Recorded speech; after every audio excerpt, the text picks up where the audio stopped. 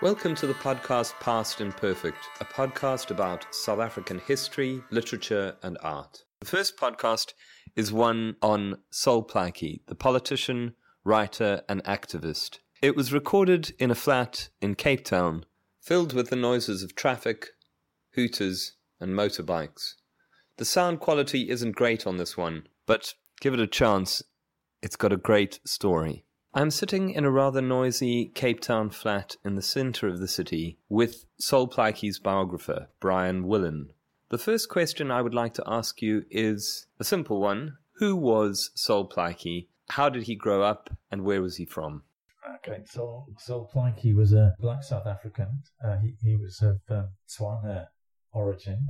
He's best known, I suppose, for his role as a political spokesman in the early part of the 20th century, and for being, for example, one of the founders of the African National Congress in 1912. But he was also a great newspaper man, editor, a journalist. He wrote very, very extensively. And I suppose more than anybody, I would say in that period, he gave voice to African views and aspirations at a time when South Africa's rulers were busy trying to convey the idea that South Africa was a white man's country. And essentially, Plaatje took a very different view to that and became a very well-known public figure. He was born in 1876, actually in the Free State, which is not far from Boshoff, which is quite important in the sense that Plaatje was always very conscious of where he came from and always very, very aware of what happened to Africans in the Free State. And the story that always kind of rankled with him was the way that his people, the Barolong, helped the Boer trekkers. They were threatened by Zilikazi's forces, and essentially the Barolong rescued them. Then formed a military alliance with them in order to force Zilikazi and his people, northwards into Zimbabwe, as it now is. But then essentially took over control of most of the Free State, despite having been kind of allies, in the war. And that's essentially the plot of what we're going to talk about later is his novel Mhudi. Exactly. How did he become educated, and to what level was he educated? Because this is a fascinating element of Plaatje. Yeah, he was. His parents were Christian converts. In fact, second generation Christian converts. So he was effectively a third generation. And most recently, his kind of forebears had contact with different missionary societies from the kind of 1820s, 1830s onwards. Plaatje's parents had settled at the Berlin Missionary Society's mission in Bethany in the Free State. Very shortly before Plaatje was born, they decided to move on. And I think it was because they were by this time fairly wealthy cattle owners, and I think they wanted more land for their cattle without such high dues which they had to pay the Mission Society. Mm-hmm. They ended up a few years later at Pniel, which is near Berkeley West in Griqualand West, as it was at that time. Then became part of the Cape Colony.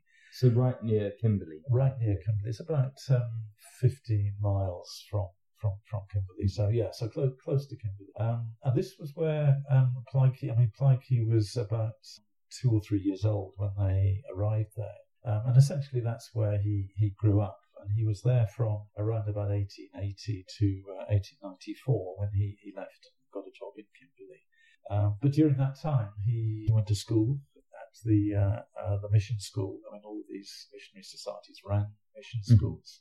His mentor, or two mentors who were particularly important, were Ernst Westphal and his wife, Marie, who were an important influence on him. Particularly, actually, Marie Westphal, who was unusually for a kind of wife of a missionary. She was a trained high school teacher from Germany. She taught at a high school in Germany before marrying her husband and coming out. So I think when Plaatje got as far as he could in the mission school, up to Standard 3, both of the Westphals, and particularly Marie Westphal, then took him in and gave him some extra tuition. And this included reading Shakespeare, apparently, and Walter Scott, learning how to play the piano, learning apparently some French as well as German. And it's clear from the missionary records that Plaikey was as one might expect, given his kind of later achievements. He was a very bright child, and the missionaries were often wrote about how quick he was to learn, and he, in a way, he was the kind of justification for their efforts in the mission field. He worked a little bit as a kind of teacher's aide, or he did. He did. Yeah. He was an assistant teacher, effectively, and interestingly.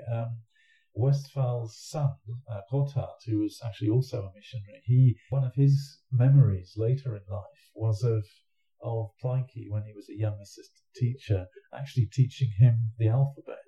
So it's a kind of reversal of the usual kind of roles of what goes on. And he had an incredible propensity for learning languages. He seemed to pick them up very quickly, including German, and that was obviously an important element to how he would grow as a politician.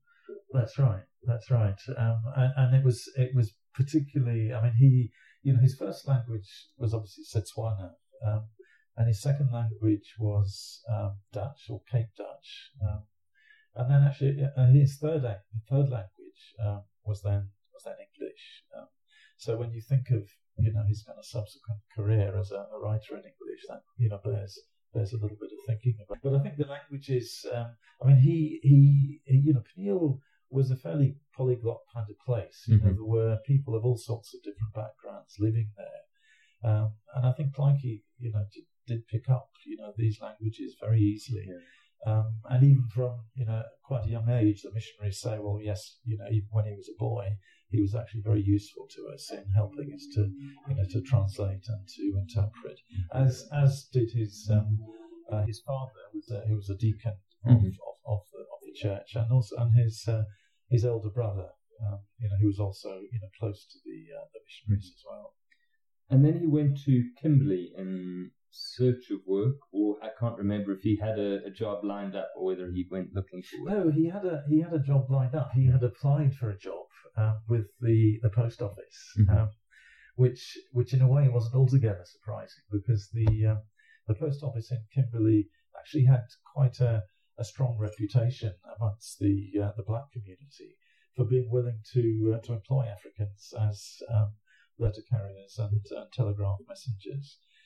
And that had been in place by the time Plaikey got there. That had started about 15 years before, and that it kind of arose out of a time when Kimberley, you went to Kimberley to make your fortune. They found it very difficult to find people to do poorly paid, lowly jobs, such as working for the post office. But on the other hand, if you were to deliver letters or telegrams, they needed to get to the right, you needed to read, so they got delivered to the right place. And so they approached Lovedale, and Lovedale said, this sounds a good idea. We'll send up, some of our people. And so that's when the tradition started, and it continued, and it remained in place until really the early decades of the 20th century. This is just a slight aside, but considering what happened later in Plaikey's life, what exactly was Lovedale? It seems to be one of these things that have been forgotten in South African history a little bit. So what was Lovedale? Lovedale was a college.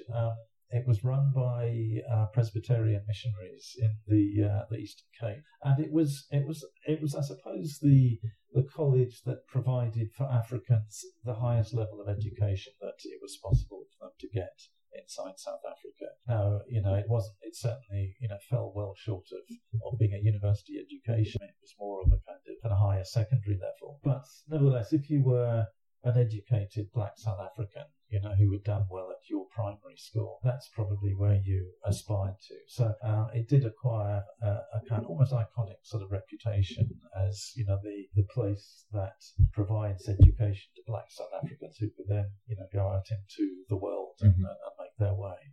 And so Plaikey in Kimberley would obviously meet a whole group of people who were from Lovedale, including Isaiah, Bud, Mbele. Well, how did that group of people, because it's a really fascinating story in your biography to read about the society that they formed and what they did. Yeah, most of these people had what I suppose might be perceived as quite kind of lowly sorts of jobs, but nevertheless, they were well educated, they were ambitious, and I think they had a kind of huge sense of optimism that it would be possible for them to make a place for themselves in the life of the Cape Colony. And there were reasons for that, that are kind of sometimes forgotten today. I mean, the Cape Colony, for example, had a non-racial constitution. I think it was actually only about 2 pages compared to today's document. But essentially, in the Cape Colony, colour does not come into the Cape Constitution. There was a non-racial franchise. You had to have property worth a certain. You had to be male first of all, but this was no different from the rest of the world at this time. You had to have property worth a certain amount, or an income of a certain amount, and then there was a literacy test. You basically had to be able to write your name, and you could then qualify to vote in the same way as anybody else. And similarly, the courts of law were supposedly accessible to everybody. There was equality before the law. Admittedly, it didn't always work in practice, but the theory was there. I think all of these things within, I suppose, the broader context of the British Empire, there was always a kind of sense that there were allies in the British imperial government, and the figure of Queen Victoria, who formed a very important part of this kind of discourse of loyalty, if you like. So I think all of this, encouraged this group of people, and actually it was women as well as men. When it came to singing, there were choirs that they had debating societies, they had readings. There was a Philharmonic Society that both Plaikey and Isaiah and Badombele were involved in, and intellectually it was a hugely sort of stimulating environment. For somebody like Plaikey to, I suppose, first of all to grow up in and to learn from those around him, but then to make his own contribution. And his own contribution, in some ways, was influenced by just what you were talking about, the Cape liberal tradition. Yeah, and you were just talking about the courts and the appeals to the courts, that Plaikey would spend a lot of his life appealing to courts on various issues. And actually it's a tradition that kind of lives today in South Africa, in that activism is, taken to the courts. One of the figures who recurs throughout the biography is Advocate Henry Burton, who would then become I think he was the second Minister of Native Affairs. That's right. Yeah. But what was his relationship with Burton? Well, I think it was quite interesting. Burton was he was a lawyer practicing in Kimberley actually, and he's mentioned. The reason we know a little bit about the origins of his kind of views and relationship with Burton is that Plaikey mentions him in the diary that he wrote during the siege of Mafeking in 1899, 1900, and he was very complimentary about Burton's willingness to take on cases on behalf of black South Africans such as himself and Badombele, in Kimberley in the 1890s, and it was things like past law cases were particularly important.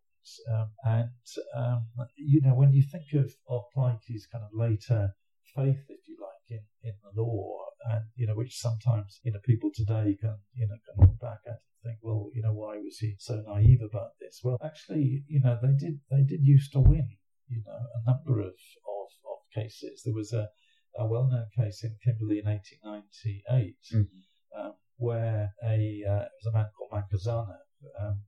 He was arrested and hauled up for not having a pass. And they basically made a test case of it and engaged Burton. I mean, they paid him. I think Burton wasn't doing this for nothing. Yeah. But they won the case, and it went to appeal, and the judgment was upheld in the High Court of Rupert and West, and it was seen as a famous victory where educated Africans like Plaikey and Badombele, among Kazana, were now free from this kind of arbitrary arrest, because the judgment had said that police had to have some other reason than that they were just walking down the street in order to make an arrest. Now, I think this, the subsequent legislation, regulations were then brought in, which changed it. But it was an important case that they won. I mean, in a strange way, because they won those cases, the subsequent Union governments then used those cases against them. And there's a great scene with Marlon Brando in A Dry White Season, where he's acting as a South African lawyer, where he's a similar kind of character to Henry Burton. And this guy comes to appeal to him, and he says, "Look, each time I win the case, they just then use that case to change the law." And there's a certain sort of truth to the fact that they almost used Cape laws later on in the Union to kind of shore up, beginnings of, I guess, apartheid legislation. Yeah, and there was also a very interesting by-election in Berkeley West in 1898. Which was contested by, Cecil. This is an interesting, connection. Plaikey, when he was at the mission at Peniel fell within the Berkeley West constituency. Therefore, he was represented in Parliament by Cecil Rhodes. So there's quite an interesting historical connection. But the election of 1898 was particularly interesting because Henry Burton stood against Cecil Rhodes in that election. And he was standing for what was then known as the Bond. Henry Burton was standing for the Bonds, and then Cecil Rhodes was the Progressives. Cecil Rhodes, won the election, and actually there was an interesting appeal. Burton then appealed against the results. But what was the reason why Plaikey mentions this in his diary is that his decision to back Henry Burton in the election caused a big falling out with Ernst Westphal, his missionary mentor. And I think it's, an example of where Plaikey was obviously very willing to go his own way. He had his own kind of strong views, and he felt that, Henry Burton was, somebody, who they should be backing against Cecil Rhodes. Even though Cecil Rhodes was the kind of, the British candidate and all of that. And if I remember correctly, Burton claimed that Rhodes had somehow corrupted the election. There's absolutely no doubt that he had. Yeah. There was an inquiry that then took place, and it was one of those rather interesting inquiries where piles of evidence was put forward indicating what had been going on, and then the judgment, the Chief Justice's view was, they didn't think it quite counted as corruption, so Rhodes was led off for the time being anyway. So we've had inquiries like that subsequently. Absolutely. He continued in Kimberley, and then he moved up to Mafeking. What was he doing there? He got a job as a court interpreter. And this was one of the jobs that, if you were an educated black South African, being a court interpreter was one of the kind of few jobs really commensurate to your kind of qualifications. But it was a job that a lot of them aspired to. And Plaikey had certainly been very busy qualifying himself in the different languages that you needed to learn. So that had been one of his main tasks in Kimberley was to learn and become fluent in a variety of both African and European languages. And so when a job came up in 1898 in Mafeking, he applied and he got the job, and he moved there late in 1898. And then about a year later, about a year later, obviously, things happened and war broke out, and Mafeking was effectively surrounded by Boer forces. The Transvaal border being actually quite close to where Mafeking is, and that lasted, for nearly 6 months. And Plaikey during that time was actually immensely helpful to the British military authorities, Baden-Powell and his officers. Plaikey had actually a very good relationship, and this again is the kind of thing that sometimes is kind of forgotten. But you get you get a sense from Blaikie diary of his, his respect for Charles Bell, who was his immediate superior, the magistrate in Africa. But Blaikie really had abilities that made him extremely useful to the British military authorities. And it was Blaikie who, when runners and spies went backwards and forwards through the Boer lines, when they came back again, Blaikie would debrief them, and he would make extensive notes of what they had to say, and he would then write this up in the form of a kind of military intelligence report, which would then go to Bell, who would effectively sign it, and it was then sent on to Baden-Powell and to Robert Cecil. Actually, Robert Cecil was Baden-Powell's chief intelligence officer, who happened to be the son of the British Prime Minister at the time. So there was kind of fairly aristocratic company that Blaikie had in Mafeking at the time. And certainly at this stage, and I think really throughout his life, he believed in this idea of loyalty to Britain, and that had some kind of meaning, and that Britain, and what we'll see later, is that Britain had some kind of obligation to step in and on some terms in sort of the legislation that was happening after Union. But there's certainly that sense of he was loyal to the British Crown at that period during Mafeking, and that should have consequences. Yeah. I think, there was certainly a view and a feeling and a hope that if the British government lived up to the kind of promises that they had been making about the treatment of the African population once the war was won, then what they hoped effectively was that the system in place in the Cape Colony would then be extended to the conquered Boer republics as they expected them soon to be. And almost immediately that didn't seem to be the case. So I want to just skip ahead a little bit into Union and what happened after. So there's an 8-year period between the Boer War and Union, but the Union began to set off a lot of issues for Blaikie. So what were these, and what was the result of that? Yeah, Blaikie,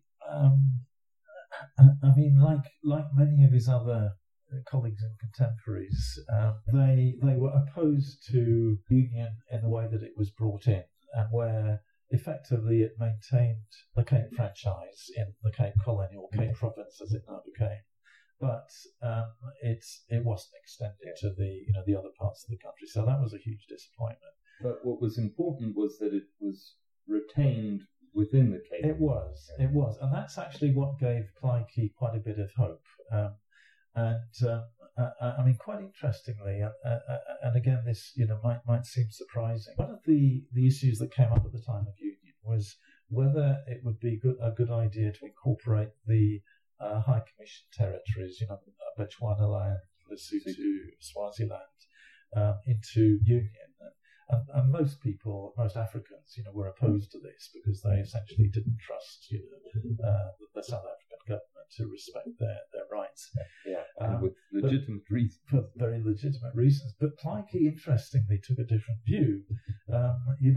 His view was that really, given his experience of having seen the way in which there was a particular case in Bechuanaland where a Bechuana chief involved in a succession dispute was essentially locked up without trial for about 6 years. And that deeply offended Blaikie with his sense of fairness and the law and proper legal process. And he was far more inclined to view the kind of the Cape judiciary as the one to aspire to.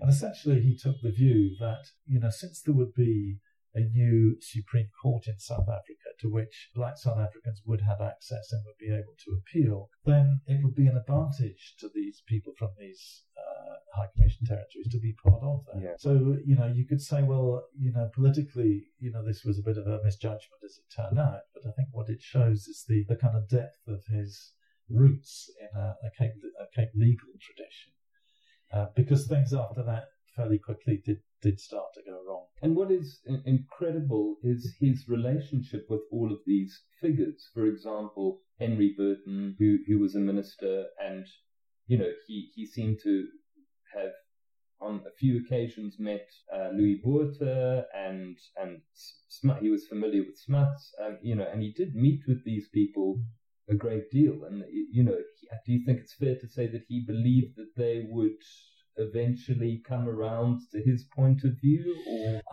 it's one of those things that's difficult to say, exactly what was going on in his mind. But he certainly had a huge amount of confidence in his own persuasive powers, and I think he felt that he felt an obligation to pursue this strategy to its kind of furthest limit. In other words, he felt that really it was up to people like him and a few others to do absolutely all they could, to exhaust all the kind of possible moral, constitutional, legal remedies. And he did feel, he was a hugely persuasive speaker, and he was able, for example, to speak to Louis Botha in kind of fluent Dutch, which I think very very few other black South Africans had quite that sort of level of capability.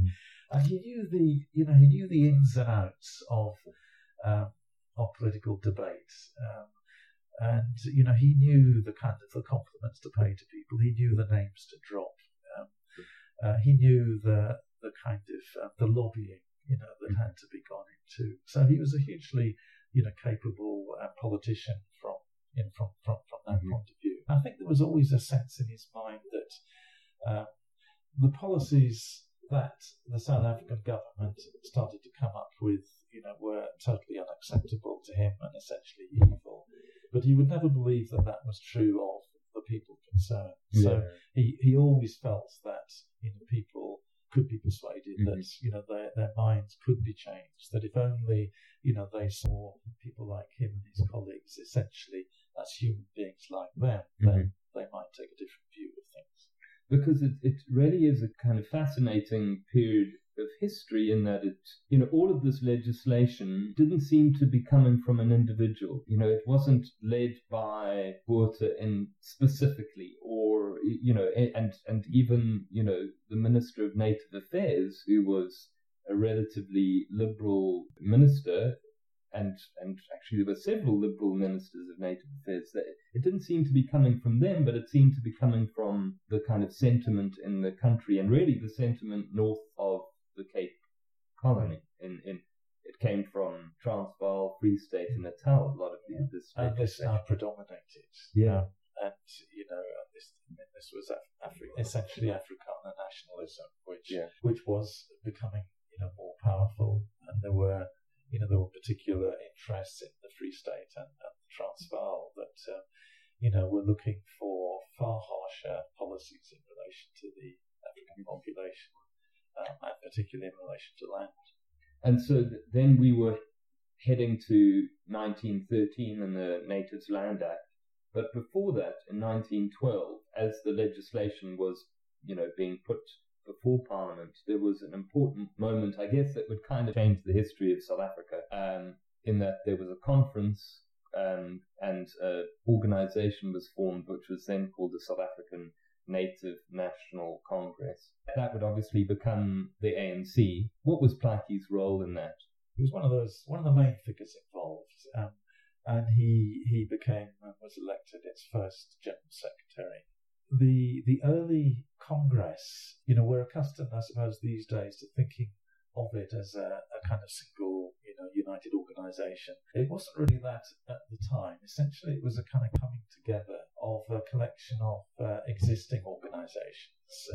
Plaatje particularly had been involved in a South African Native Convention, it was called, which was rooted particularly in the Free State, and then there were other organisations from the Transvaal and the Cape Colony. And I think it had been difficult to kind of reconcile the different, interests and traditions involved. It was, it's widely attributed to Pixley Seme, who was an overseas educated lawyer who kind of came back from his education overseas at this time, and he really, took the initiative in trying to kind of, bang heads together and to try and get people to agree.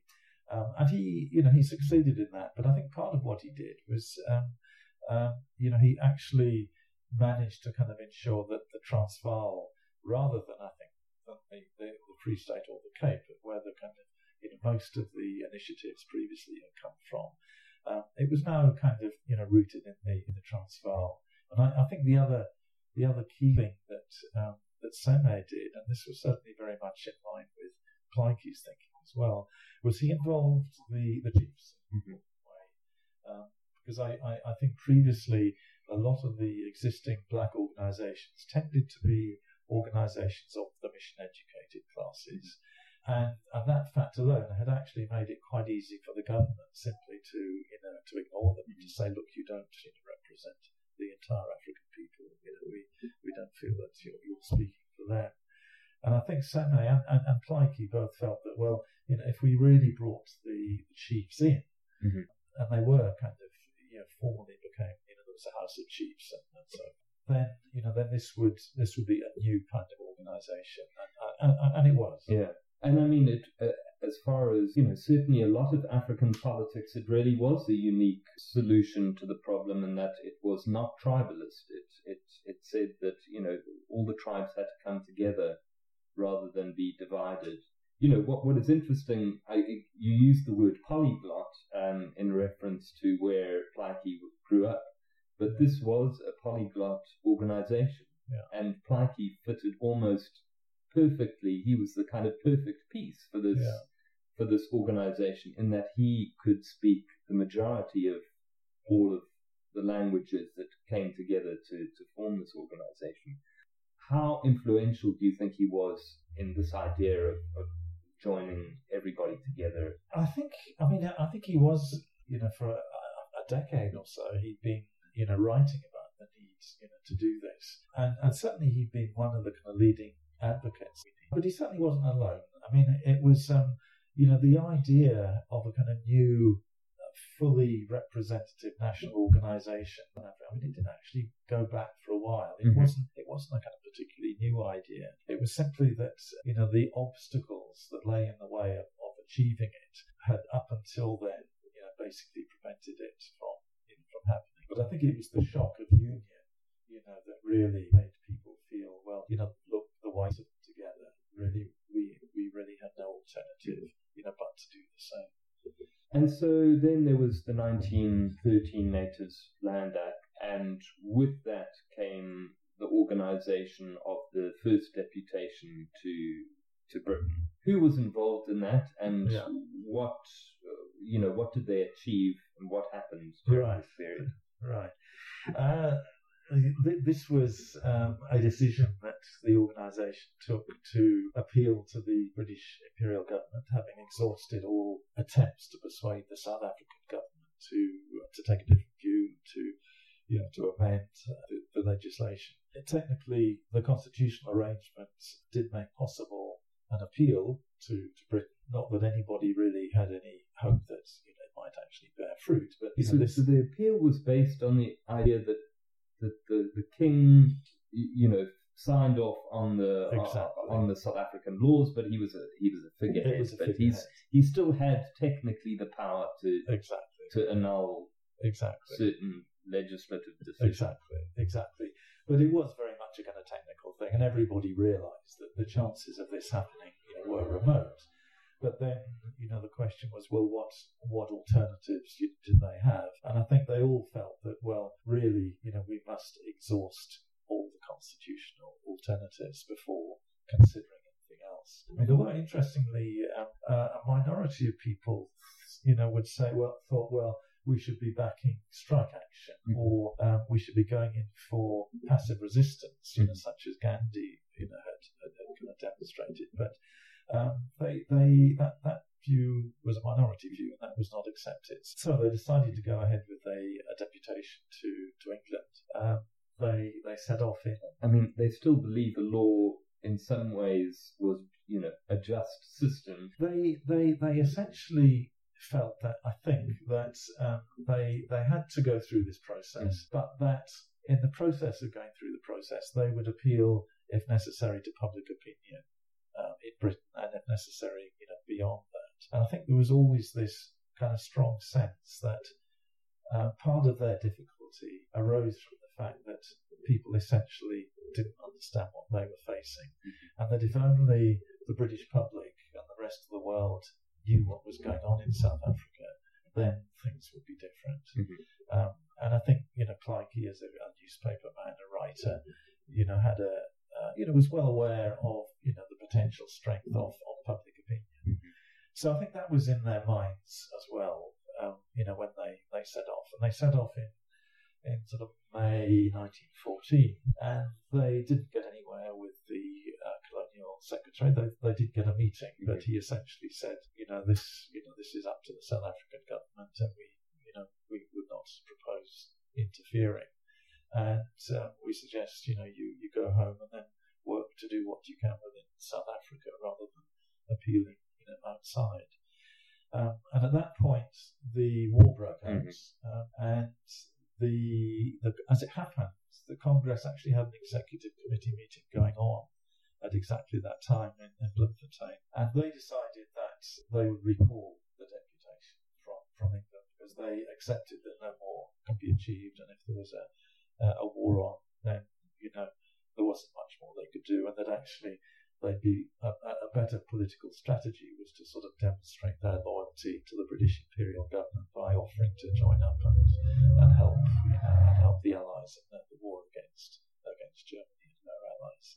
However, Plaatje decided that he would not go back. The other delegates, returned, and they'd all run out of money anyway, so I think they were quite keen to go back. But Plaatje had by this time resolved to write a book about all of this, and he again, this is in the spirit of appealing to public opinion, particularly British public opinion. And so he proposed to write a book about the Land Act, but then to kind of build upon his observations of the legislation and the effects that it was having, people being forced off their land, but to locate all of this within a much broader kind of historical and political analysis, and that's essentially what he did. And he started writing it on the boat over there. He started writing it on the boat, exactly. And essentially he had finished writing it by Easter 1915. But he had a huge problem, in basically finding a publisher. He found several publishers were willing to publish it, but they needed him to pay them to do it. Yeah. And he didn't have any money. He made a bit of money by, he worked for a well-known phoneticist, Daniel Jones, and he raised a bit of money. He wrote a few articles, and he certainly got some loans. But this was barely, enough to live on, let alone finding the money that needed to pay the publisher. But he did have a group of friends there. One of the great successes of Plaatje's whole life is his kind of social abilities, and he gathered a group of people, largely women, around him who had some association with South Africa. Can you speak about that? Because that is kind of fascinating little group of people that he used to. Yeah, he did, and there was a very interesting group of women, as you say, with South African connections in many cases, who did respond, for a variety of reasons, very, very powerfully to his cause. And I think, the thing that ran through it all is that they were, in varying degree, feminists. They were, this was the time of the suffragette movement. Most of these women, were involved in that and fighting for the vote for women, and saw a kind of immediate parallel between, the disabilities that women faced in England and that, blacks faced in South Africa. And several of them had actually particular South African connections as well. One of them, I think probably his strongest supporter in England, was Georgiana Solomon, who was the widow of Saul Solomon, one of the, the kind of archetypal figure in the history of Cape liberalism.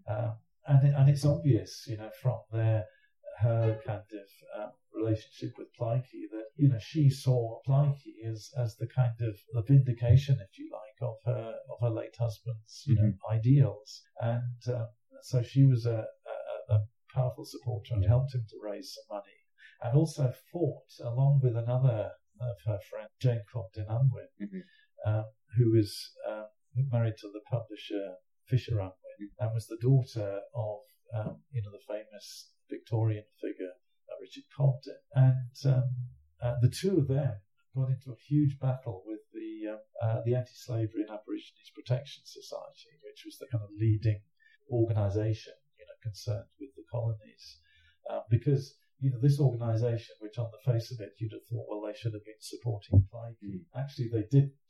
They did.